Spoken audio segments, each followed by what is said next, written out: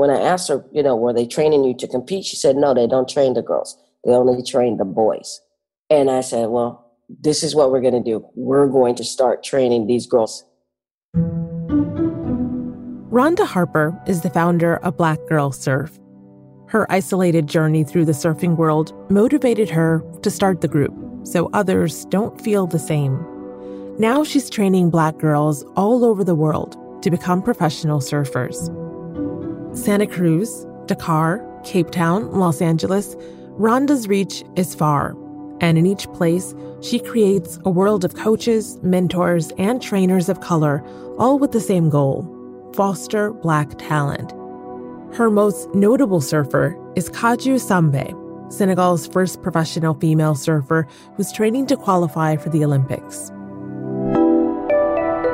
I'm Malika Bilal, and this is The Take.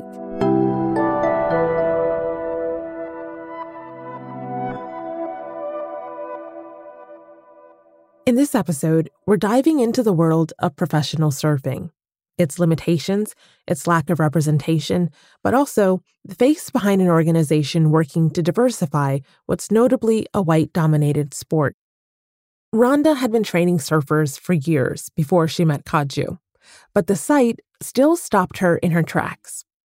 I found Kaju at a camp in Senegal. As soon as I saw her, she was a Black woman holding a surfboard.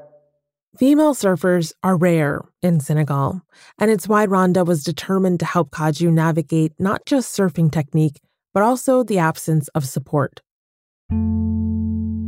It has been a road because it is very difficult for a West African girl, a Muslim West African girl, to be able to be successful when you have men who've been doing it longer than you.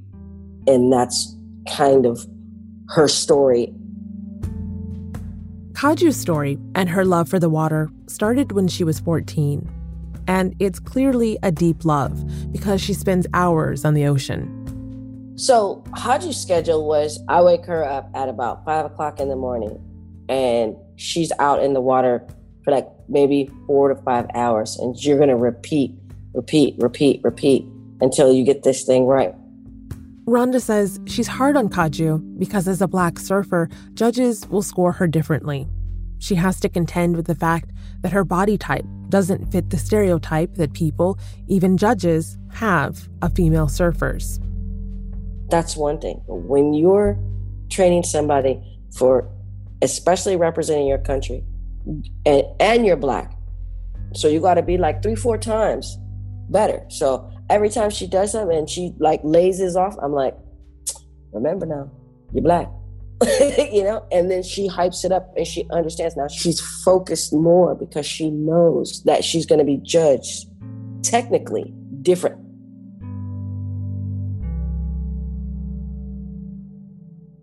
But for Kaju, when she's on the water, the limitations and obstacles in front of her drift away.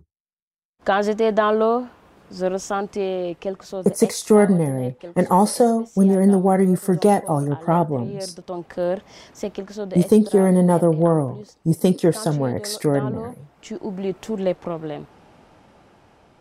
And she shares that passion with the next generation of female surfers and encourages them to follow their dreams despite what people might say.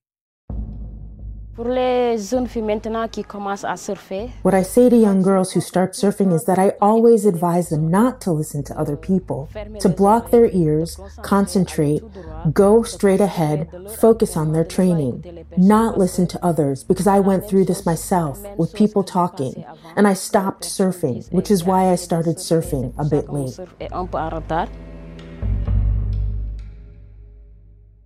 There are echoes of Rhonda's story in Kaju's experience. She, too, was a young Black girl drawn to the water. In fact, she was thrown into it as a toddler by her dad. I was 4 years old, and he just pitched me like a basketball right into the swimming pool. And he was like, you're going to tread that water. And he was just like, do this, do this, do that. And I was doing it. And he knew right then I was going to be a water baby. She grew up going to segregated pools in towns across the U.S. Her parents were civil rights leaders who traveled a lot, and they made sure their hotels had swimming pools. She first got on a surfboard at 15 years old in Hawaii, Her ride lasted less than a minute. Hey, this is good. We paddling. It's all good. Turn the board around. We're ready. Take the wave. I barely stood up and I went to the right. I came up without a top. I'm 15 years old. That's the most embarrassing thing that ever happened in your life. But she didn't let that experience stop her. And for days after, she kept trying. I would go there every single day after school. 5 days it took me to stand up on that board. She grew to become a competitive surfer and a member of the U.S. Coast Guard. This, despite the predominant stereotype that Black people don't swim. Most of the surfers around her were white, and more than once, she said she was the target of hate speech and even vandalism. Once she came back to her car after surfing in California to find that someone had tagged it with the N-word. But surfing wasn't always a white-dominated sport, and it's something I asked Rhonda about.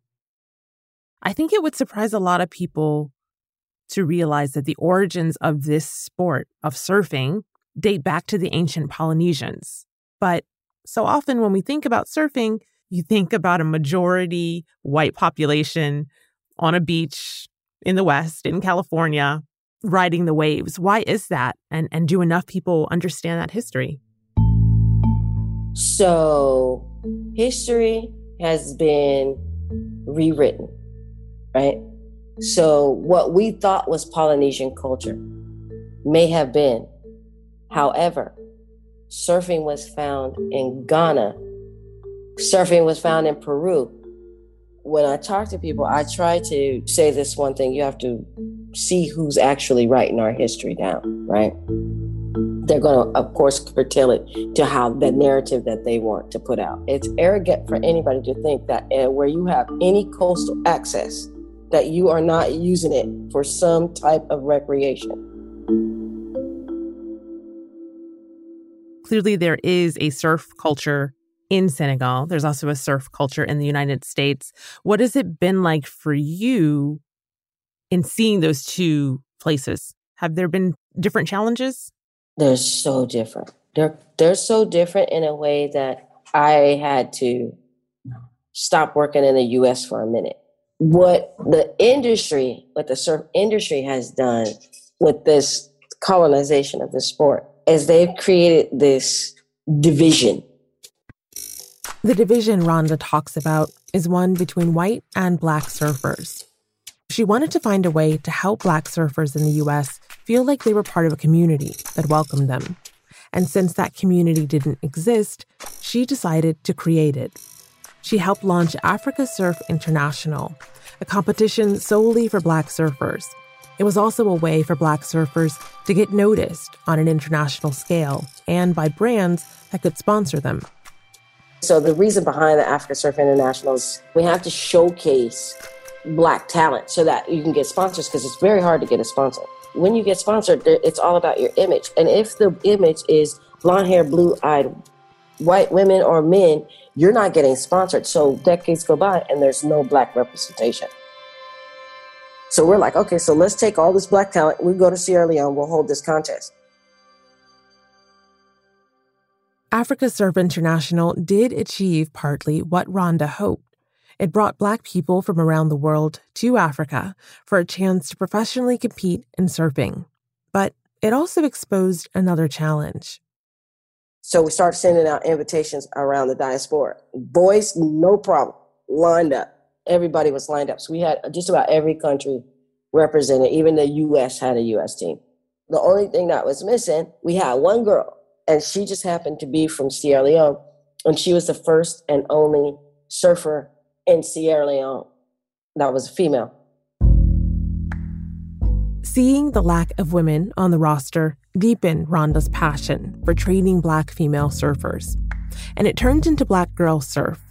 Now in her beachfront neighborhood in Dakar, Senegal, she starts her day with a group of girls as young as 7. So at any given time when that door opens, there could be anywhere from like 5 to 20 girls sitting on my stairs.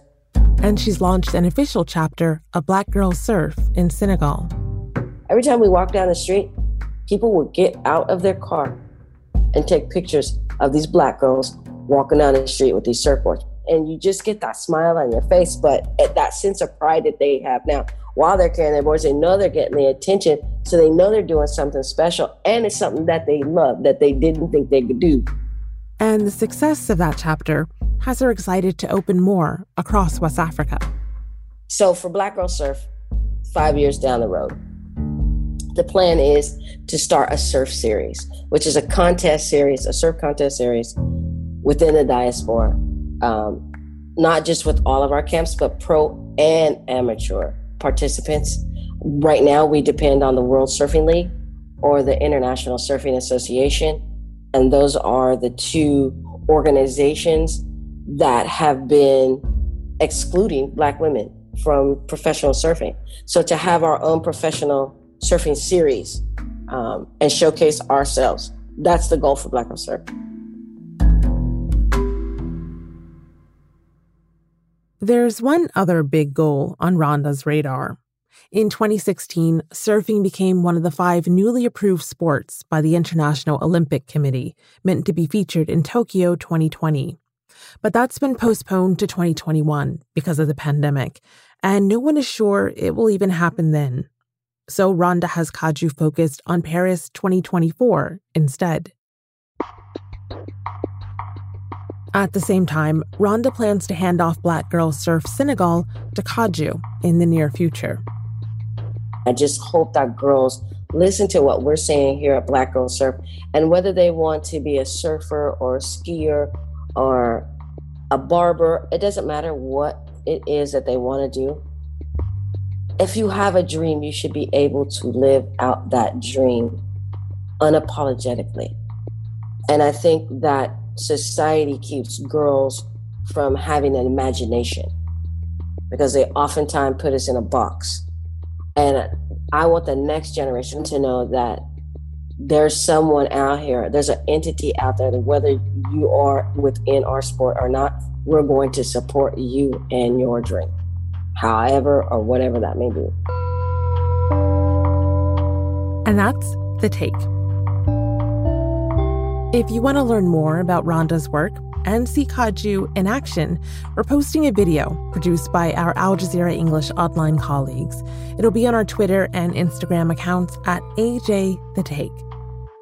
This episode was produced by Dina Kispe with Priyanka Tilve, Nagin Odiai, Oniwo Hacha, Amy Walters, Nay Alvarez, and me, Malika Bilal. Alex Roldan was the sound designer. Natalia Aldana is our engagement producer. Stacey Samuel is the executive producer, and Graylin Brashear is Al Jazeera's head of audio. We'll be back.